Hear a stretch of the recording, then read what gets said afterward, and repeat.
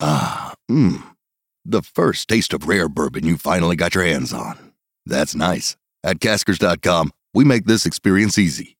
Caskers is a one-stop spirit curator with an impressive selection of exclusive, sought-after, rare, and household names in the realm of premium spirits and champagne. Discover the top flavors of the year now by going to Caskers.com and using code WELCOME10 for $10 off your first purchase. Get $10 off your first purchase with code WELCOME10 at Caskers.com. The confidence there won't lessen as far as how I feel about B-Mac winning games for us. I mean, he's been really good for us. And at half, I mean, that's totally on me. You know, I'm trying to be greedy and get 3 more points there, and it cost us 3. So I get that, but the guys played really hard, and it's a resilient group. You know, we got to finish better. You're listening to the Huddle Up Podcast with Chad Jensen and Zach Kelberman. Join Broncos Country's deep divers at milehighhuddle.com and sound off. And now it's time to drop some knowledge.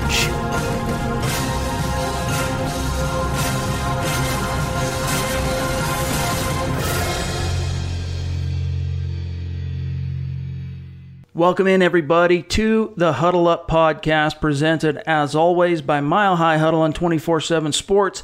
I'm your host, Chad Jensen, and with me in victory and in defeat is my co-host, Zach Kelberman. Zach, you are the Denver Broncos reporter for 24/7 Sports, and it seems like each and every week the story's the same. It's another Broncos loss.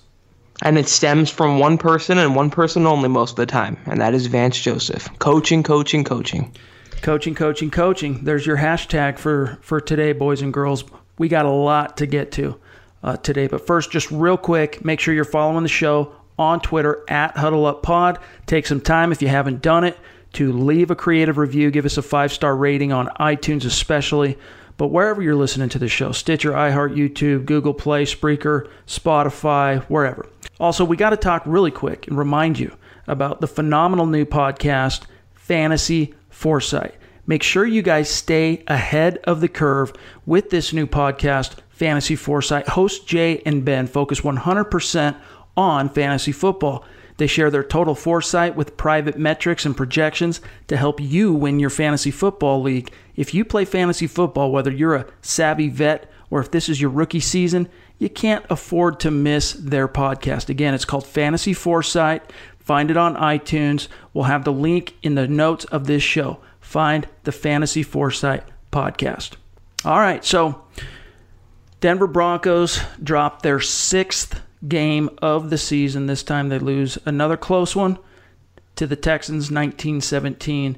And right out of the gates, the Houston Texans, I mean, they were firing shots across the Broncos' bow on a macro level, on a meta level throughout this whole game. But it started right off the bat with Bill O'Brien working to get Demaryius Thomas involved in the game plan early. You saw Deshaun Watson target Demaryius Thomas twice on the opening drive, picked up 49 yards, and put the Texans in position to draw first blood. But, you know, you guys haven't heard from us yet, Zach and I, on the podcast in terms of, or since the Demaryius Thomas trade, the Broncos, of course, dealt him right before the deadline. They got back what was it, Zach, a 4th-round pick? 4th rounder, yeah. And they also gave up a 7th-round pick just to kind of increase the value a little bit. So they swapped 7th-rounders. They swapped. Okay, there you go. So the Denver Broncos parted ways with probably the 2nd-best wide receiver in franchise history. What were your thoughts overall on the trade? We'll talk about the game, but just real quick, your thoughts on the DT trade.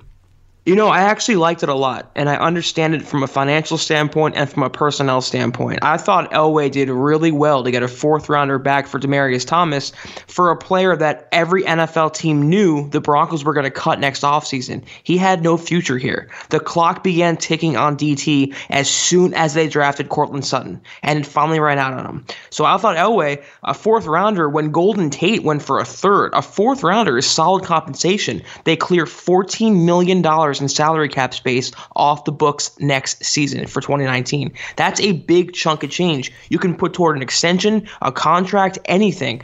I totally understand it. I know it's tough for Broncos fans to deal with. I know it stings in the short term, but the long term, it was for the benefit of the franchise. And I actually give Elway a lot of credit for having the cashews to make that move and hold firm on a 4th-round pick, which you got back. The cashews, baby. Got to have them. Got to have them. We know what comes. We've talked about it before on this show. What comes at a premium when you're rebuilding cap space and draft picks, and the Broncos acquired both by trading away Demaryius Thomas. Now, it was a sad moment in time, especially today for a lot of Broncos fans, to see Thomas just so quickly off the bat. You know, the trade is made, and just a few short days later, he's catching passes against the Denver Broncos. So it kind of tugged at the heartstrings for a lot of people in Broncos country. But if you really analyze this thing from not just X's and O's, but just what makes football sense. I mean, this was the right thing to do. The Broncos got good value for Demaryius Thomas, who, he's going to be 31 years old in December, next month. So you want to talk about the clock ticking. Father Time is not as kind to everyone as he is to guys like Larry Fitzgerald. So we've seen DT kind of fall off in terms of his ability to present and create those explosive plays that we saw him produce on a consistent level week in, week out with Peyton Manning pulling the trigger. It's been a while. I mean, he's consistent, and that's one thing John Elway talked about after the trade when he was doing his press conference and in the tweets and his interviews, is that, one thing you can say if you're going to talk about Demaryius Thomas is that he's consistent, he's reliable. You can count on him week in and week out to suit up. You might not always get, like you saw from DeAndre Hopkins on Sunday, 10 receptions and 100-plus yards and a touchdown, but you're going to get a consistent, solid contribution. And that's what the Texans picked up here in their acquisition of Demaryius Thomas. So we move on. Let's move on and talk about the game itself. And right out of the gates, I think the topic that is most salient on the minds of Denver Broncos fans right now is Vance Joseph and how he really derailed this game. And I mean, the Broncos lost by 2 points, and you can argue, and I wrote about this after the game, that Vance Joseph's fateful decision at the end of the second quarter to attempt that 62-yarder is probably what ultimately cost the Broncos the game, Zach. I put it on Twitter that it was a 6-point swing in a 2-point game. He hastily, green lights a 62-yard attempt rather than take a timeout and confer on the decision, or maybe even opt to punt and live to fight another half. But he rushes McManus out there for a 62-yard attempt when it was a very windy day at Mile High. And he misses, and he gives the Texans a short field, and the Texans march down the field and squeeze in a field goal of their own. That's a 6-point swing. It falls on Vance Joseph, and we say it all the time, but it comes down to coaching. And even at the end of the second half, in the final seconds of the fourth quarter, they are marching down the field, and they let too much time tick off the clock, and they just kind of set up him for a 51-yard attempt. That's not a chip shot. And he wanted to move down further. I saw a quote on Twitter that said he wanted to get down to the 35. That's why he didn't try for more yards. In what universe does that make sense? What kind of coaching logic is that? So, yeah, this loss, and many others do, but this one falls squarely on Vance Joseph because for once I thought Case Keenum played well enough to win. The defense did what they had to do. They pretty much held the Texans in check. It falls on coaching. It all comes down to it. And that was a 6-point swing. If they would have just knocked in a better field goal attempt, or if they had better foresight and better situational in-game awareness, they would have won this game. But that's the story of the Vance Joseph era. For fans who want to see this, you can go to Mile High Huddle Twitter, and you can see the retweet. But a cat by the name of Nick Mahan, at TeenWolf69 on Twitter, captured a shot of Bill O'Brien walking off the field at the end of the second quarter, heading for the tunnel. Oh, man. You can read his lips. He claps his hands because the Texans, of course, had just pounded through their own field goal, those extra 3 points that ended up being the difference in a win and a loss for the Texans today. But you could see Bill O'Brien as he's jogging off, the field goal goes through, he claps his hand, yeah. Then he says, "Good job, Vance, you dumb bleep." Pretty clear. I mean, you can't know for sure, but it's pretty clear that's what he's saying. And anyone who remembers Bill O'Brien from that episode, or that season, I should say, of HBO's Hard Knocks, when the Texans were the focus, I mean, he's a guy that likes to throw around the F-bomb quite a bit. Which is, it's pretty common in football for football coaches. I mean, Bruce Arians was probably my favorite coach in that regard. He's got some colorful language. And Bill O'Brien's not far behind him. Not as funny as Bruce Arians. But, yeah, that was pretty stark. That one's going to be making its rounds around the internet and social media tonight. He said what every Broncos fan was thinking at that exact moment. Good job, Vance, you dumb bleep. I mean, you don't really see it too much in the NFL with coaches talking, smack to other coaches. That's kind of like a baseball thing, but it just goes to show you that how little respect Vance Joseph garners around the NFL, even with his peers, his counterparts. He is not respected on a league-wide level. And if it takes Bill O'Brien, that going viral for more people to figure out how bad Vance Joseph is, so be it. We might as well get to this right now before we dive into some of the nuts and bolts of this game. But what's your take on when the Broncos make the decision to fire Vance Joseph? Obviously, at this point, 6 losses. The Broncos still haven't even played the Chargers yet, and they have them twice left on the schedule, plus the remaining teams of the AFC North.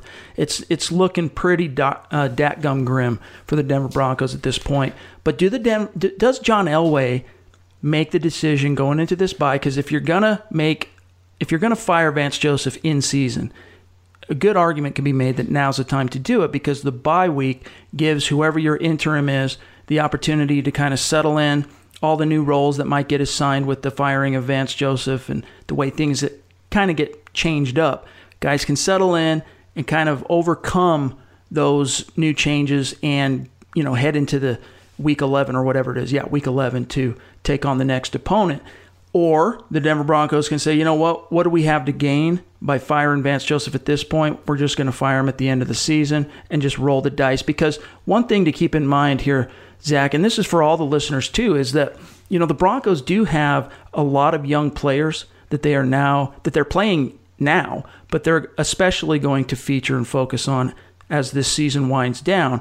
So you risk really upsetting the apple cart in that sense when he's a lame duck, you're going to fire him anyway at the end of the season. So you might as well take this remaining time left for him to at least have the stability at the coaching level for these young players to get as much under their belt, education, knowledge, coaching, as they possibly can before you fire this guy.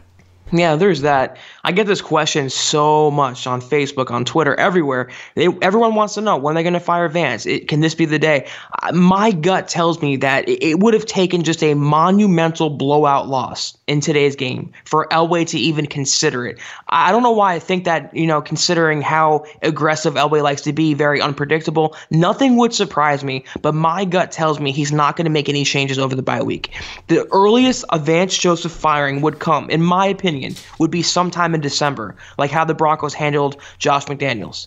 They're going to give him a couple more games, and they continue to lose coming out of the bye. Then they'll make that transition. But they don't have anyone on staff right now who's a young up and coming candidate. Bill Musgrave, Mike Sullivan, Clint Kubiak. Gary Kubiak's not walking through that door, literally. So I just don't see it coming right now. I think the most realistic outcome is waiting until the end of the year, and like you said, it's a matter of when, not if, they fire him, and giving him the rest of the year and letting the players think they can still contend and not have to deal with a looming coaching change over their heads and not have to deal with those questions and that outside noise and just go through the motions. They're not going to make the playoffs. That's obvious. They're on life support right now. It's not going to happen.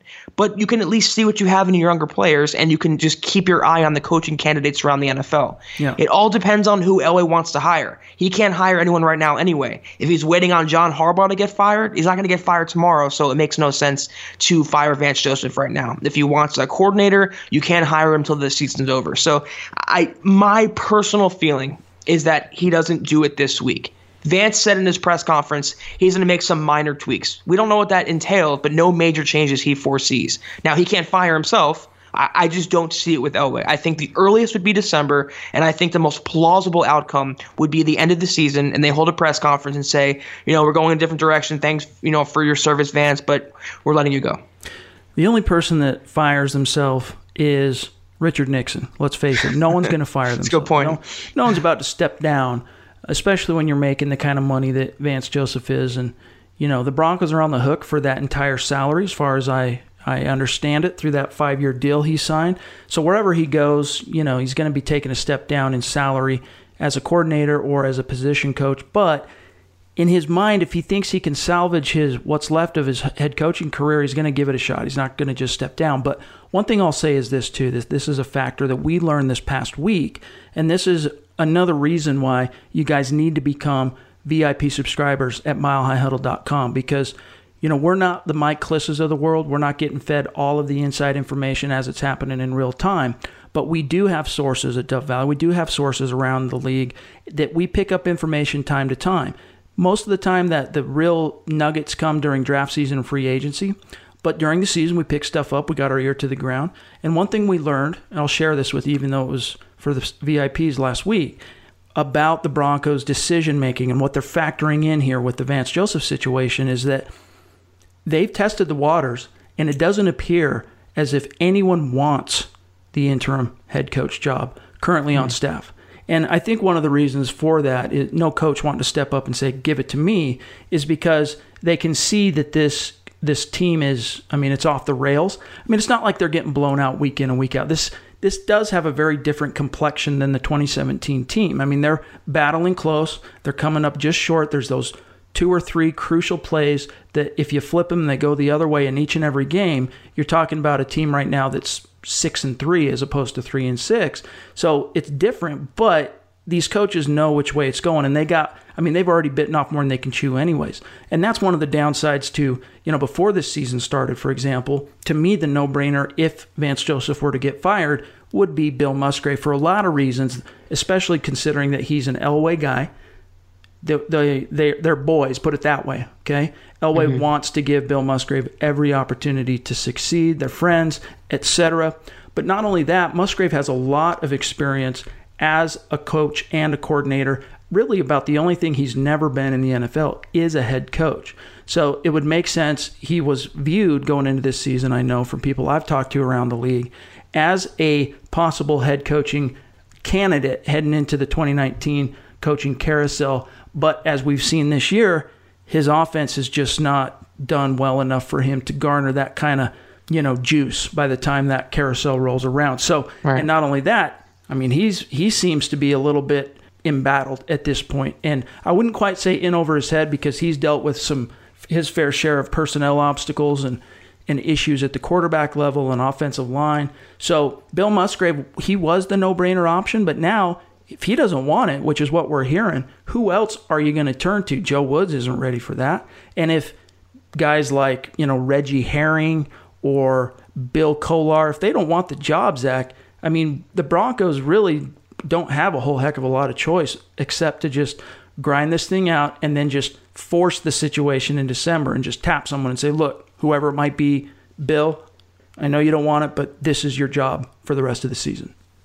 It's interesting, too, because I don't blame Musgrave if he doesn't want it, because he has to know that if Vance gets fired, he gets fired. A new coach would bring in their own coaching staff. So he's coaching for his hit in his last couple of games with Denver also. Yeah, it's a good point.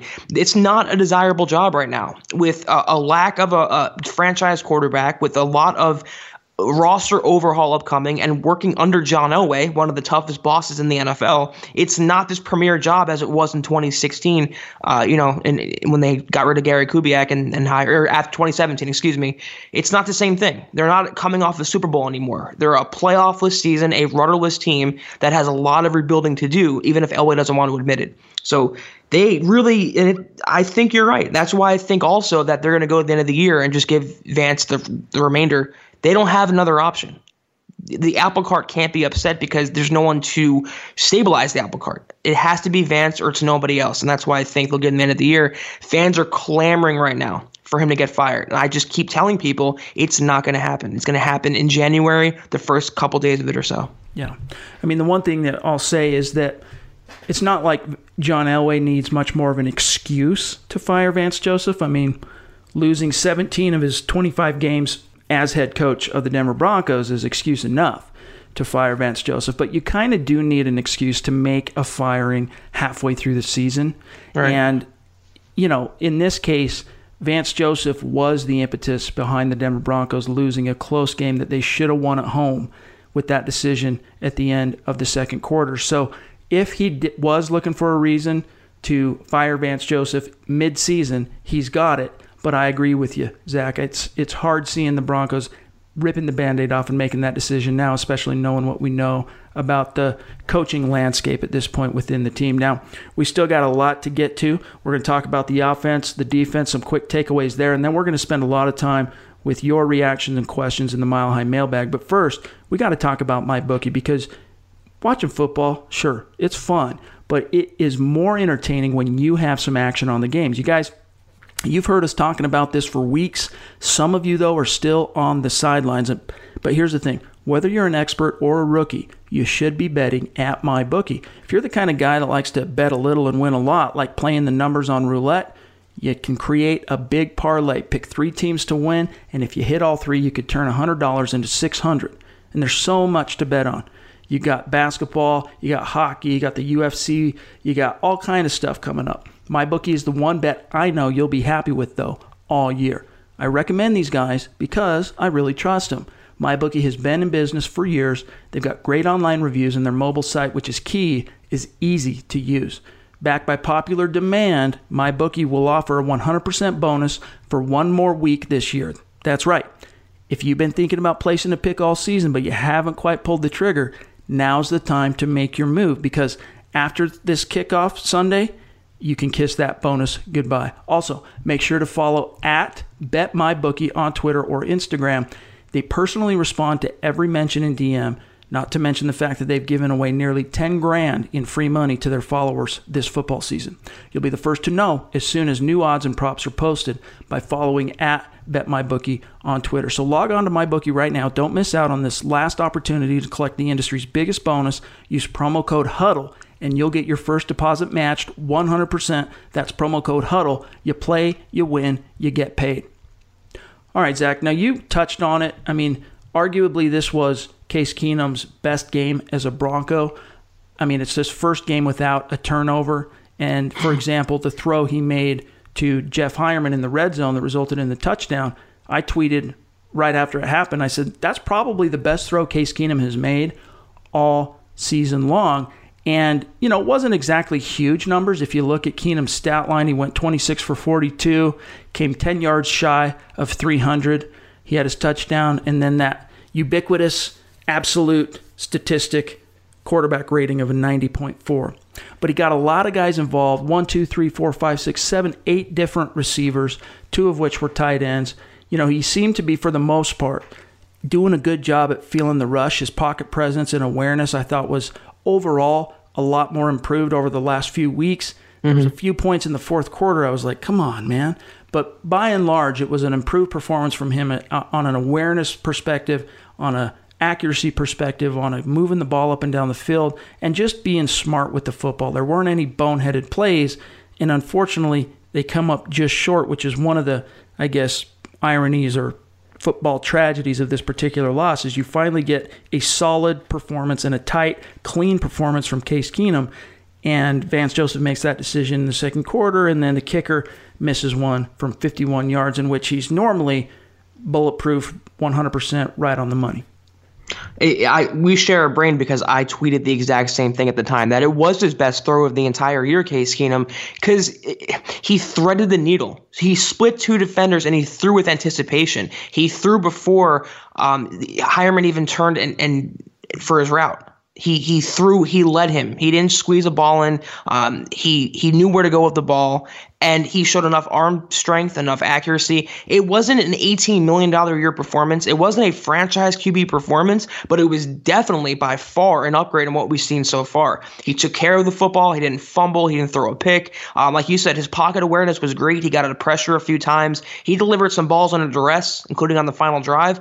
He was not at all at fault for today. I mean, at all. I don't pin this loss on him at all, and I've been one of his bigger critics. You and I have both been. Yeah. It's finally what you kind of want to build on with Case Keenum. It might be a little too far gone in the season for that now, and it might have taken him 9 weeks to turn the light on, but it's definitely to not go without interception, to have a plus passer rating. It's definitely encouraging for this team. If he can just give them that more often, they can win more games, as long as it doesn't turn the football over. Unfortunately, for as long as they have this coach in charge, it's not going to matter.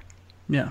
I mean, he was able to move the ball in the clutch, 2 fourth down conversions.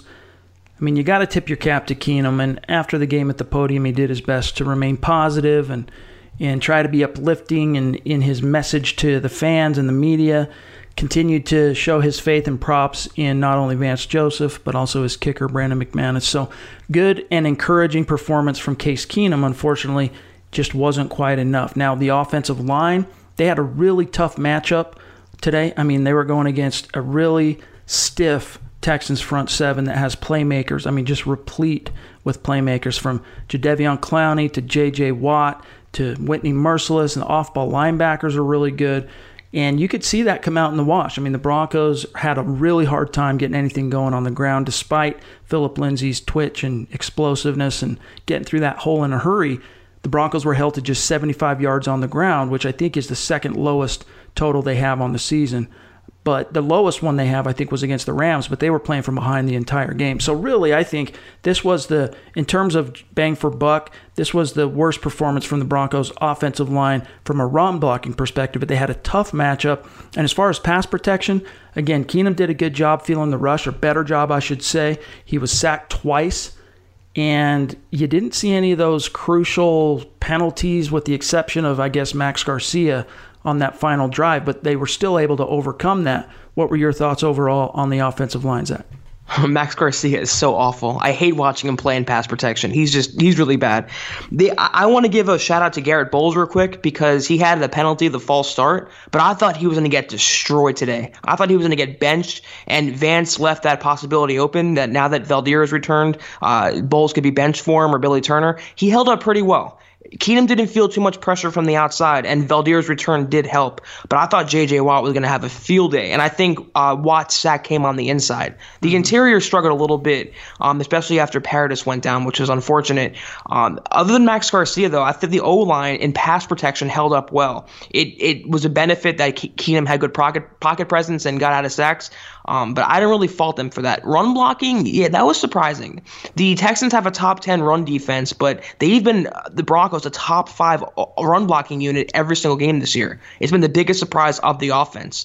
So the fact that Phillip Lindsay couldn't get going, they didn't have Royce Freeman, Devontae Booker had a fumble, and they kind of shied away with him after that fumble. It wasn't a great game on the ground, but in pass protection, I give them a lot of credit because that's not an easy front to block at all. Yeah. Yeah, unfortunately, Garcia, he wasn't the plan for the Denver Broncos at left guard this year. Let's face it, that was supposed to be Ronald Leary, but he got clowned by Jadeveon Clowney. So bad.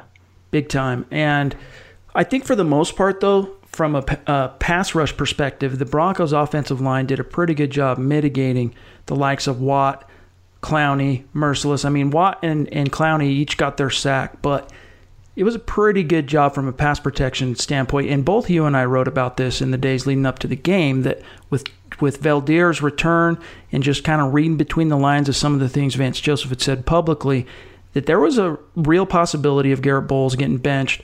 But I think now with Matt Paradis going down, it's going to be a lot harder for Bowles to lose his job just because they're going to need Billy Turner.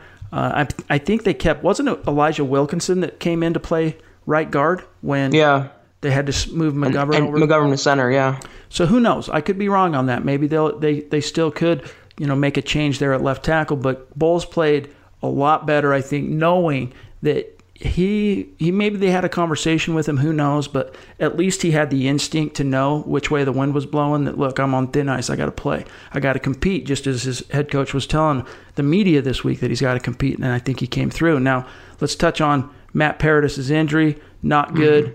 It came brutal. With 43 seconds left in the first half. He got his leg rolled on, and that came after he entered this game with 3,850 consecutive snaps to begin his career. I mean, he's been Denver's Iron Man. That was the second longest active streak in the NFL, and I think reports indicate he's done for the season. Is that right, Zach? I think he's out a minimum of 6 weeks with a fractured fibula, but he needs surgery and he'll be out the rest of the year. There's only 8 weeks left. So, and it's really unfortunate too, not just for the team, Zach, but you got Matt Paradis in a contract year, and he was, even if Denver chose not to pay him, he was on deck to make some serious coin on the open market, and you got to wonder how this is going to affect that. I feel so bad for him, because he deserved an extension even before this year, and his reps and the Broncos opened, baseline talks before the season, and they were working toward a deal. It was going to get done. He deserves it. He's been a top 5 center every single season, hasn't missed a single snap, and you're talking about a guy who came off bilateral hip surgery last year. Didn't miss a single snap. He's an incredible talent, an incredible teammate, and I feel totally gutted for him. It's a brutal business. It couldn't come at a worse time. Yeah. Hopefully he heals up and there's no ligament damage, and the Broncos will do right by him and give him a nice contract, but it definitely hurts his value to some extent. Depends, I think, a little bit on how well McGovern weathers the storm as the center. And who knows? They might not keep it as that. They might put in Sam Jones because Sam Jones did not dress on Sunday, and so they didn't have the option to insert him, keep McGovern at right guard. So it wouldn't surprise me, because I know the coaches are really high on him, if they give him a chance and just see how that goes before making the permanent decision to make McGovern the center. But I still think that with his track record, Matt Paradis is going to make some money in this next contract, and I do think the Broncos, barring something unforeseen happening, I do think they're going to find a way to bring him back. But yeah, it definitely limits and mitigates his potential, Paradis, for really cashing in on what has been a phenomenal start to his career. Now, we move on. Let's touch on really quick. The tight ends just went off. Wow, didn't see that coming. Jeff Heuerman, where has this Jeff Heuerman been all these years? I mean, if you got that level of execution and performance from Jeff Heuerman on a consistent basis, you'd be talking about a top 15 tight end in this league as opposed to one of the worst graded tight ends in the NFL going into this game per Pro Football Focus. But last thing before I serve this over to you, between he and Matt Lacoste, the Broncos tight ends combined for 11 receptions and 127 combined yards, and then, of course, that touchdown. Heuerman was unstoppable. He looked like Travis Kelce out there. I don't know where this has been, but he was a third-round pick. You know, they did use a high-round draft pick on him with the potential for him to break out. And I don't know if Bill Musgrave had an emphasis on getting the tight ends involved or if it was a breakdown from the Texans defense, but this is a totally different Jeff Heuerman. This was a career game for him, and this is definitely something that's encouraging because when Jake Butt went down, he thought all hope of production from the tight end unit was shot. And they had Matt Lacoste, and they got rid of Virgil Green last year, and they got rid of Austin Traylor. And Heuerman was kind of like the lame duck there. It was just seniority. That's why he was around. But I was blown away. He turned into a safety blanket for Case Keenum, and he led the team. I did not see that coming at all. Yeah, I mean, if he can play like that, he's a real asset to the team if he can do that on a consistent basis. The problem is you just see that, peppered in to mostly inconsistent and lackluster performances from Jeff Heuerman. In fact, he didn't even start this game out particularly well. There was that pick play. It was kind of a tight end screen on third down that he dropped, which was his only target that did not connect today. He was targeted 11 times, hauled in 10 of them. But after that, man, he hit the ground running. If he can play like that consistently, the Broncos might have good reason to try and re-sign him, maybe somewhere around the same kind of number as a Virgil Green back in the day when they re-signed Green. But he's going to have to string together, Zach, a few performances like the one in Week 9 in order for the Broncos to feel like they need to pay him anything other than veteran minimum. I don't want to be a wet blanket, but I don't see him continuing this momentum forward. I mean, you saw it last year in that Colts game on Thursday night. He went off. He caught that, like a 60-yard touchdown or whatever, and then he went back to being invisible.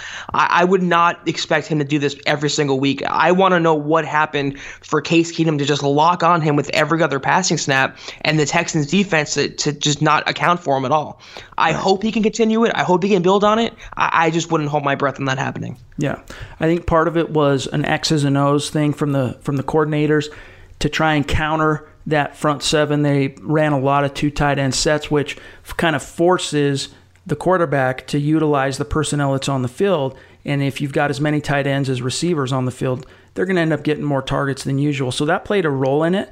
But yeah, it was kind of an eye-opening experience on Sunday. If the Broncos can continue to get this kind of performance out of Heuerman, why wouldn't you try and feature him a little bit more? So we'll see if coming out of the bye, he can string together another performance like this one. But overall, you saw kind of a quiet night from Emmanuel Sanders. Cortland Sutton had a good first half and then disappeared in the second half. And then really, Phillip Lindsay, aside from a few hard runs and a few really good plays, as far as those big game-changing plays, we weren't really able to see that from Phillip Lindsay. Yeah, this is where the Broncos miss Royce Freeman as that early down workhorse, and you bring in a healthy, fresh, speedy Phillip Lindsay on third down, and it's pretty much unstoppable. He's not a workhorse. He's not going to be a 30-touch-a-game running back. And the Texans defense, like I said, you got to give them credit too. The opponents get paid also, and they played a good game. They're a good defense. So Phillip Lindsay, he was bound to come back down to earth at some point, So they're going to have their struggles, and they're going to go through some ups and downs and have some hiccups. I want Sanders to get more involved still. He has 100-yard potential every single game, regardless of opponent. And I just think they wait a little too long to get him involved. The play calling to me is still a little too inconsistent regardless. I give Musgrave credit for calling way more play action. He started off in 3 wide. That's his favorite set. And then he went to play action more times in one game than he did the rest of the season combined. So he's finally learning and adapting. I wish he'd stick with the run more. When Royce Freeman comes back, that'll help. But I want Sanders to be more involved. I want more deep shots. I want more posts over the middle. I want more crossing routes. I want more creativity. If they can do that, this offense can be much better. Yeah. I remain, I've criticized Musgrave at times this year, no doubt about it, but I do remain mostly positive on Musgrave. Like, I think his problem has been mostly quarterback play as opposed to anything X's and O's, and I think the biggest thing for him, and I think you saw that a little bit more on Sunday, but maybe not as far as they should have, but the mindset, we've talked about it on this show before, that paradigm shift they got to have and face the facts that Case Keenum is not a franchise caliber quarterback. Nope. He's just shy. Like he's one of the best backup quarterbacks in the NFL and just a low grade starting caliber. And in such a case, we've talked about it on the show many times, you got to dial things back. You got to focus on the run game. You got to limit the quarterback's the load on his plate, so to speak. And if you do that, you give a guy like Case Keenum more of an opportunity to succeed. And so hopefully coming out of this bye, that'll give them some time too, maybe to Musgrave and his staff to kind of diagnose, do a little self-scouting, and perhaps be a little bit more fine-tuned heading into Week 11. I give Musgrave credit, like I said, credit where credit's due. Keenum wins off play action. That's why he was so successful in Minnesota last year. Yep. And there was a lack of play action to this point, and you saw the results. And I don't think it's any coincidence that Case Keenum had his best game of the season, which isn't saying much, when the Broncos ran more play action. It's just what he does best. He rolls the pocket, get him on the run, get him away from pressure. I don't think it's any coincidence. If Musgrave can just find that identity, use more boot action, more moving pockets, more rollouts, you can get this offense going. It might be too late to have any sort of meaningful impact, but you can make the case for Keenum to be the starting quarterback in 2019 with a solid end to this season. Yeah, and that's really been the story of this year, is Case Keenum has his best game of the season, but it's not really saying much. It's not having the kind of game-changing impact that a true franchise player has on the outcome of a game and, of course, the outcome of a season. All right, so we move on. Let's talk about the defense just briefly here, and then we'll jump into the Mile High mailbag. But I think overall, the Broncos defense played about as well as you could hope them to against a really hot quarterback and a really hot offense. My only gripe with the Broncos defense really, I shouldn't say only, but my biggest gripe with the Broncos defense in Week 9 was they seemed to have no viable plan to take away DeAndre Hopkins. In fact, before this game, and for those of you who are VIP subscribers, you know this, but each and every Saturday morning, Josh Carney publishes a film piece which really focuses on the opposing team's kind of tip of the spear offensively. And of course, in this instance, it was DeAndre Hopkins and really the Watson to Hopkins connection. And after he broke down the film, basically what Josh laid out was that the Broncos would be best served by deploying their top corner, which is Chris Harris, on this guy as much as they possibly can, man on man. And then in key situations like obvious passing downs or third down, you give Harris a little bit of help over the top, bracketing him with a safety, or even over the middle with a safety, kind of accounting for the middle of the field. But Zach, we didn't see any of that. I can think of 5 different times right now, just off the top of my head, and I haven't even gone back and watched the coach's film, in which the first man to Hopkins upon a reception was a linebacker or a safety. Now, I understand the Broncos do not have great talent or depth at corner behind Chris Harris, but you're still going to be, your odds of defending and succeeding against DeAndre Hopkins, Zach, are going to be greatly increased if you have a corner guarding him in coverage. Man, it all comes down to coaching. Like I said, every single week there's a coverage breakdown in the secondary, and that falls on the coaching staff. It falls on Joe Woods and Vance Joseph. And the touchdown reception, you saw Adam Jones and Justin Simmons barking at each other. They were fighting on the sideline. I mean, that's just frustration, and that's just embarrassment on their parts, and that's not putting them in the best possible situation to succeed. They're still playing soft zone. They're still giving cushions. They're putting linebackers on receivers. I mean, Hopkins went off for 100 yards. He was going to get his yards. And like you said, there should have been an easy bracket coverage for him available. They should never have him one-on-one with a linebacker or anything other than a cornerback. Chris Harris Jr. should have been glued to his hip all game long. So it's really simple to say that it comes down to the scheme, and until that improves, we're going to continue talking about this every single week. I tweeted during the game that Justin needs to change his name to Almost Simmons because... Or how about Jamerson? Yeah, right.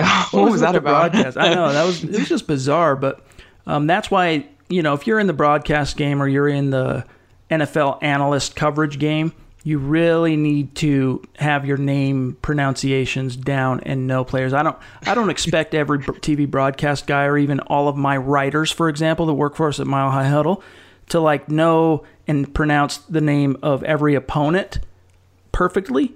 I mean, that'd be tough to do, but I'm kind of a stickler with regard to pronunciation of names. Like, if you're covering a team or if you're covering a league, you need to know how to pronounce guys' names, let alone completely get them wrong. But anyway, that's neither here nor there. But Justin Simmons, and another thing I tweeted is he has been arguably one of the most disappointing players of 2018 for the Broncos. Case Keenum, big letdown. And I think really if, besides Bradley Roby, you got to point to Justin Simmons as the biggest disappointment for the Denver Broncos from a player perspective in 2018, because we talked a lot about it on the show. We wrote a lot about it. I mean, we expected Justin Simmons to play at a Pro Bowl level in year 3, and he's been, I mean, you can go look at the Pro Football Focus ratings. I mean, film aside, box score analysis aside, scouting aside, just look at the grades at Pro Football Focus. I think when I wrote it, I did the breakdown of all the grades on the Denver Broncos for PFF earlier this week. I think he was graded at like 40 or 50, somewhere in there, of safeties in the NFL, which means from a starting perspective, he's one of the worst safeties in the NFL. And that just, it's just part and parcel of what's going wrong for this Denver Broncos team. And I think a lot of the reason for Simmons not living up to expectations this year is the overall regression in talent at the cornerback level and in his counterparts at the safeties without Sua Cravens. He's really it's affected his confidence in terms of believing and knowing that his guys are going to have their assignments down. What that does to really good players, especially those that have really high football IQ, is it makes them feel like they have to be the one to do that person's job. So they're trying to do two jobs. They spread themselves thin.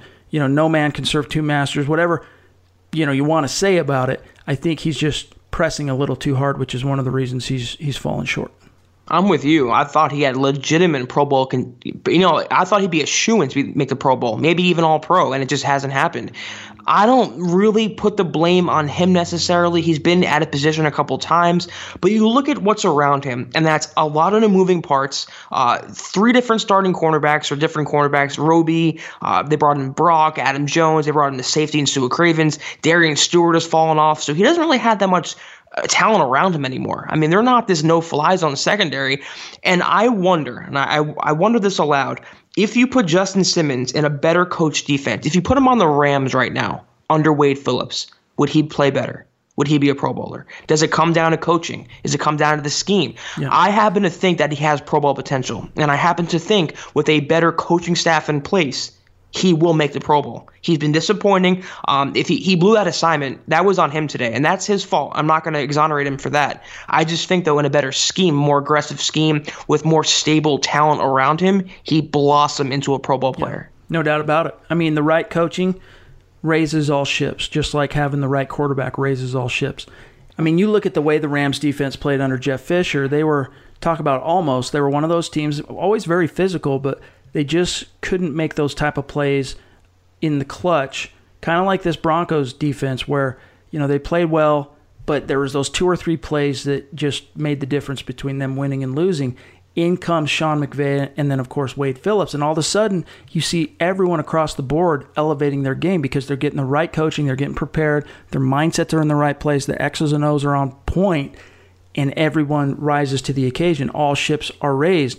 And the same is true. If you don't have coaches, or if you have coaches that are in over their head, if there's any flavor of incompetence, especially at the coordinator and head coach level, you're going to see players, you're going to see entire units begin to slide and just not play up to potential. And I think that's exactly, you're right, what's going on here, especially with Justin Simmons. Now, there's a few players, too, that made their debut officially for the Denver Broncos. We've already touched on Sua Cravens, who was kind of so-so. He was whatever. He had that one play in which he was called for a defensive hold.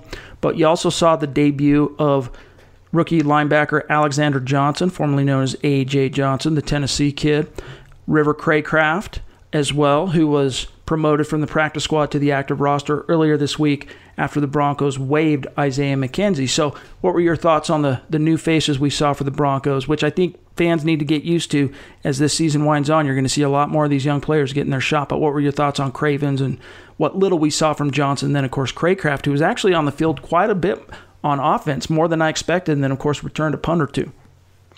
Cravens, to me, he didn't really stand out. I put him in my bad category. I do a good, bad, and the ugly after every game on Twitter, and I put him in bad, and I got some blowback from that. He really didn't impress me. I mean, he had one run stop. It looked like he was in on a run play, but that defensive hold was such a crucial penalty. It was the worst possible time to commit that. So I wasn't really impressed, and I wasn't really dismayed. It was just like a meh game for him. In terms of A.J. Johnson, he has immediate special teams value. I don't think he's ready to contribute on defense yet. This was his first football game in 4 years. I mean, the guy doesn't have to get his legs under him. But in terms of special teams on kickoff coverage, I think he's pretty good. He'll be around the Broncos for a few years at least. He's a great developmental guy to have. Craycraft, he had that punt return. He looks sure-handed. He's like an off-brand version of Wes Welker. He's like the great value version of Wes Welker. He could be that shifty, young, gritty receiver. I don't want to put too many more cliches out there, but you get what I'm saying. But you can count on him. Right, exactly. I mean, he's reliable, and I think he's another guy they're going to continue hanging around either the practice squad or the active roster. In terms of debuts, I couldn't find anything particularly bad. I thought they all did things pretty well for the most part. Yeah. I mean, the biggest thing for Cravens is just having his football legs under him, so to speak, and settling into situational football. For example, that defensive hold. That's the type of thing you would expect to see from a guy in week one.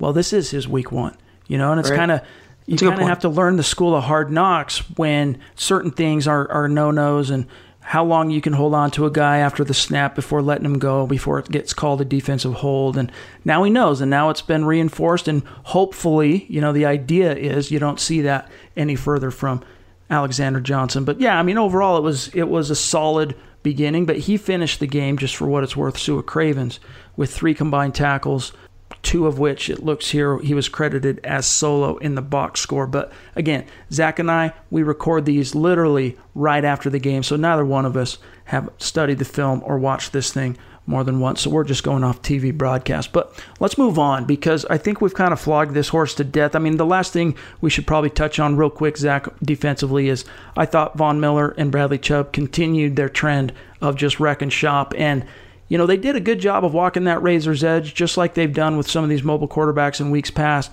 where they were able to pressure Deshaun Watson while mostly keeping him contained. But I will say this, Watson finished with more rushing yards from the quarterback position than the Broncos have allowed all year long. Deshaun Watson finished with 38 yards rushing. So there was a couple times they had him dead to rights, but he kind of squirted through and slipped through, which is just really a credit to his talent and ability as a quarterback. I actually thought Watson didn't play that great a game. He drifted back in the pocket way too many times. If he would have just stepped up, there was running lanes available for him.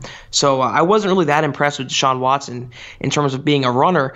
The entire Broncos defensive line, they got amazing push. They had, 10 tackles for losses, and they had 4 or 5 sacks. The defensive front seven played extremely well. And here's just for a hot take. Bradley Chubb right now is playing better football than Von Miller. I am just completely blown away from what I'm seeing. The transformation, the light bulb that's flicked on the last couple of weeks has been incredible. He has 8 sacks. Yep. He needs, I think it's 14 or 14 and a half is the single season record for a rookie. He's going to break that. He's a legitimate defensive rookie of the year candidate. He's already a rookie of the month. He's making tackles and run support. He's getting to the quarterback, pressuring. He's doing it all right now. Von Miller had his sack, but he's being really outshined right now by his counterpart. I think the student is kind of surpassing the teacher. Yeah, that's kind of what you want to see, just like when the Broncos drafted Vaughn. Didn't take him long to outshine Elvis Dumervil. And so you want to see that. He's younger, he's twitchier, he's got more juice. And not to take anything away from Von Miller, but really the last 4 games from Bradley Chubb have been sensational. I mean, this is the 4th consecutive game in which he's posted a tackle for a loss. And today, against the Texans, he had multiple TFLs. And then, of course, through the last 4 games, he's got 6.5 sacks. So he's definitely in the zone. And I agree with you on Watson. There were some times he showed tremendous poise and playmaking ability, but he didn't have his best game. This was a gettable game for the Broncos. I mean, this was a winnable game. Again, it just comes down to those 2 or 3 plays that could totally reshape and change the face and the outcome of a game like this. Now, we move on to the Mile High Mailbag, where we want to spend some time, help you exercise the demons, because Zach and I are your football priests. You know this. Each and every week, we're here to offer the absolution and answers to your burning Broncos questions, and there are no shortage of them today. And we start with Bronco Forever on Twitter, at Cava Snoopy. I don't know how you say that, but his question is this the end of the Vance Joseph era? I think we've done a good job of answering that already, Zach, but any additional thoughts here for Bronco Forever? Nothing surprised me with John Elway. And like I said, I don't think it's going to come. I will gladly eat crow because I've been on the Fire VJ bandwagon for over a year now. I just don't see it. It's just a gut feeling of mine. I think they give him until December, sometime in there, or they give him until the end of the year, which I think is the most realistic option. I just don't see it happening the next couple days. More reaction rolling in from the listeners of Broncos Country. David Freese says, Vance Joseph is a terrible coach. They can't allow this to go on another week. Aquaman H2O on Twitter tweets us a meme, Fire Vance Joseph, showing that his petition to get him fired has gotten up to close to 1,500 signatures online. Evan says, Case Keenum plays an amazing game, gives the Broncos a chance to win with some clutch throws on the final drive, and Vance Joseph is an idiot. But again, that's the thing is like, I think it's important to note here, you guys, and Zach did a great job of pointing this out. This was one of the best games from Case Keenum all year long, and it still wasn't enough. It was solid, but like Case Keenum's performances, Zach, they're just not enough to be the difference. For example, if Peyton Manning plays this game against the Texans today, the Broncos win by 2 or 3 scores because of how well the Broncos defense was playing. I don't think it's an amazing game. I think that's a kind of a stretch to say. He had 1 touchdown and 200-something yards. I mean, it wasn't an incredible Aaron Rodgers classic MVP game. It was the best we've seen from Case Keenum, and that's relative. It's like saying Keenum's an upgrade on Trevor Siemian. It's not saying much. I mean, it's all relative to what we've seen so far. It was an improvement. Was it $18 million worth? Was it 25 guaranteed, 36 overall? I don't think so. I think he needs to show a little more than that. But he was not at fault for today's loss. For once. It was not his fault. And I think the Broncos, if you got a performance like this out of Case Keenum each and every week, I think the Broncos in a season, 16 full games like this, they win far more games than they lose. But It's still not enough to be the difference between a win and a loss. Another one here comes from Aquaman, the same guy, says, how can a football professional manage the clock so poorly? And another thing that I want to point to, and since we're talking about clock here from Aquaman, is at the end of the game, the Broncos, oddly, on 3rd and short, chose to go for it before the clock hit the 2-minute warning instead of letting it hit, sacrificing that 1 or 2 seconds you give up and making a more thought-out decision on what to do on 3rd down. They ended up converting on 4th down on the next play, but that was another situation in which you wonder why the coach isn't saying, hey, getting into the headset of his offensive coordinator so that he can communicate to Case, hey, let's let this hit the 2-minute warning so that we can decide what to do here. Hey, you want to talk about clock management? Look at Andy Reid, Herman Edwards. I mean, coaches historically have struggled with the clock, but those coaches did positive things elsewhere. There's not one positive thing that Vance Joseph brings to the table. Not one. He doesn't do anything well. And his situational in-game management has been an earmark of his era, of his coaching tenure with the Broncos. He has gotten worse from year 1 to year 2. He has regressed. He's shown no improvement, even with being on the hot seat, even with a better roster, an easier schedule, better quarterback. It has not mattered. The one constant, the one denominator is Vance Joseph. And until that changes, the Broncos are going to continue to lose football games. It starts at the top. It starts with Vance Joseph. It all comes down to coaching. Well, just like beauty is in the eye of the beholder, we have Winning Raven on Twitter, @WinningRaven1, who says, in regard to Case Keenum playing well, what are you smoking? Were we watching the same game? Keenum is hot garbage. He missed so many throws today, which I would at least argue with you, Winning Raven, that he was hot garbage. He was a lot better than hot garbage in Week 9, but I don't think your overall premise is wrong. That, I mean, at this point, that's what we're considering to be a good quarterback performance for the Denver Broncos. Like, that's what we've seen, a guy who throws 1 touchdown, doesn't turn the ball over, is relatively efficient from a completion percentage perspective. A lot of fans, including analysts too, like us, were saying, you know what, that's a step in the right direction from Case Keenum. But again, Zach, it's just not enough. Case Keenum, the Broncos paid him commensurate. I mean, $18 million a year. I mean, that's $1 million short of what they were paying Peyton Manning. Now, granted, the QB market changes and it just continues to grow exponentially each and every year. I mean, just look at what Kirk Cousins is making in Minnesota as an example. So Case Keenum, he's like, I think, the 19th highest paid quarterback in the NFL. But and that's probably about what the Broncos got today. They probably got about a 19th best quarterback performance, whereas in most of the games leading up to this one, they were paying him at 19th best in the league, but they were getting like 32nd, 33rd, 34th best quarterback in the league. Keenum should have had another touchdown. He put one in the bucket to Courtland Sutton, and either Sutton dropped it or the defender knocked it away. It should have been a touchdown. He was not hot garbage in the least, and I've been a big, big critic of Case Keenum. It was not his fault today. I mean, you talk about missed throws. I can't recall many missed throws that he made. He made throws that were largely impossible. That touchdown to Hireman, he had one on the final drive where he evaded pressure. He was getting hit. I don't think he was hot garbage at all. He's been in the past, but today was not his fault. He played well enough to win. The Broncos should have won this game, and they would have won this game if they had a better man underneath the headset. Now, here's one we kind of changed the tune here a little bit. This comes from our friend Driscoll Jones, a consistent, steady listener of the show. Shout out to you, Driscoll. He says, Vance isn't the effing kicker. Haven't heard one thing yet about Brandon McManus missing 2 field goals. GTFOH. I'll let you guys decipher that particular acronym there. But it's true. I mean, I'm not going to fault McManus for missing that 62-yarder on such short notice. Like, it didn't appear as, who knows, we don't know this for sure, but it didn't appear as if anything had been communicated to McManus like, hey, if we don't pick up this 3rd down, you're still going for it. Get ready. Get in your headspace that you need to be in to convert this bad boy. It almost felt like a by the seat of the pants. He missed that. But I'll agree with you, Driscoll. Highly disappointing to see him miss that 51-yarder to win the game in the clutch, which more often than not in games past, in years past, that's a kick he comes through on.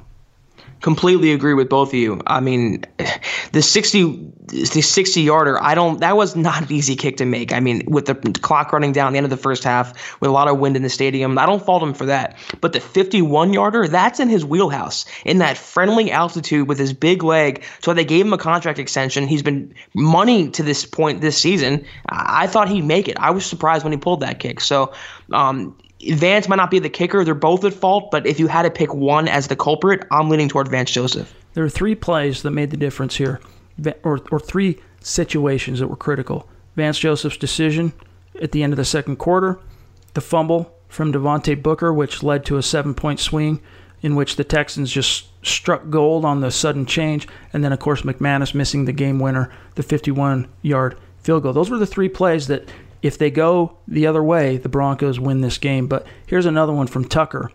He says, Tucker Ybarra on Twitter, @TuckBill34, McManus has a track record of success that should give him a pass. VJ is not a good head coach. Can't win on the road. This wasn't a road game, but maybe that's not what he meant. And that challenge in the first half was a mistake, plus a myriad of time management issues, which we've touched on. But do you agree that McManus's track record gives him a pass to miss a game in which the Broncos needed that? I mean, they needed that kick. They needed this win. I don't really agree with that because he was so inconsistent last year. He needed to prove something this season, and to this point, yeah, he had the track record. He's been money this season, but last year was a very, very down year for Brandon McManus. It was awful. Yep. It was the career worst year after getting paid. So it's inexcusable. Unless you're Bill Belichick, Tom Brady, you can't fall back on your laurels and your reputation. You have to perform each and every Sunday or someone else will take your job. Both were at fault for today's game. I'm not exonerating either of them. I just think that with better coaching, better clock management, they would have won this game. That's all I'm saying. Here's one from Leora, and this is just, I don't know, maybe it's because I manage multiple large Denver Broncos social media accounts, but I'm really getting tired of this one. It's just old. It was okay last year, but Leora says, at least it was another good week of practice. We hear you. Change the tune. Change the tune. Find a new one here. Last thing here, and then we're going to get out of here. From Tucker Ibarra again. I actually dislike Vance Joseph more than Josh McDaniels. That's an amazing statement from me. It could be recency bias, but this dude cannot coach his way out of a wet paper bag. Flaming hot take right there because of how despised Josh McDaniels was. But I will say this in his defense, Josh, that he brought something to the table. He was an offensive-minded head coach who was kind of innovative. It didn't work out. He wasn't ready to coach the Broncos at that time. He wanted to be Bill Belichick 2.0. And as you saw with Eric Mangini and the Jets, I mean, there's only one Bill Belichick. You can try to emulate him, but you're not him. Maybe in his next coaching stint, McDaniels will be better, and I think he will be. But Vance brings nothing to the table, whereas McDaniels had a proven track record as an offensive-minded head coach. So it's pretty sad, though, when it only took you about a year to be up there in that ring of shame with Josh McDaniels. The quintessential moment for me, and that I knew things were not as they seemed with regard to Josh McDaniels, and you might not remember this, Zach, because I know you weren't covering the team, and I remember all the moments, but 2009, Broncos get out to that hot 6-0 start. Everything looks great. Looks like Pat Bowlen made the decision of all decisions to fire Mike Shanahan and go to the young guy in Josh McDaniels. But there was that game in which I can't remember where it fell on the 6-game winning streak to open the year, but the Broncos beat the New England Patriots. And they were wearing the old throwback jersey, the yellow and brown. And anyway, Broncos win, and then after the game, McDaniels kind of does one of those around the stadium rah-rahs to the crowd. Like, he was so fired up to have beaten Bill Belichick and Tom Brady, and it was like, that's weird, dude. Like, show some class, show like you've been there before, but he was like going off like he could not believe he beat the New England Patriots, which... It was his Super Bowl. It really was. But last thing, this one just came in. And I think this is something we haven't touched on today, so I want to read it. From Cole Mason on Twitter, @ColeMason41. Denver finally plays to their strengths on offense. Keenum plays his best game of the season. Do you think he could still be the guy if he had better coaching? Yeah, we said that last show. I said put Case Keenum in a Sean McVay offense, Kyle Shanahan. He's much better. I don't think Bill Musgrave suits his strengths very well. You saw it in Minnesota. Better coached team, better performance Case Keenum. It's not a coincidence. It wasn't an outlier. It's if you put them in a best possible place to succeed, if you fit a round peg in a round hole, you're going to get positive results. But Bill Musgrave has taken a round peg and tried to jam it over and over into a square hole. It's not going to happen. They try to treat him like this franchise thing. And the Broncos deluded themselves into thinking that he was this guy who hasn't scratched his potential yet. He might have hit his ceiling last year, but he's better than what we've seen. With a better coordinator, better coaching staff, he would be better. You would get these performances at a minimum, not an interception and a fumble every single week. Whether he could be the quarterback next year, I think is immaterial because they're paying him so much money. They don't have the backup quarterback on the roster. There's not any free agents out there. It's not a strong draft class. He'll be the QB anyway, the QB1 next year. But this next 7 games can determine whether they're going to resign him or whether they're going to move in a different direction eventually. This is something to build on. If he can give the Broncos this type of output at a minimum, they can win more games. Yeah. I mean, the biggest thing with I will concur that better coaching is going to raise all ships, and that includes Case Keenum.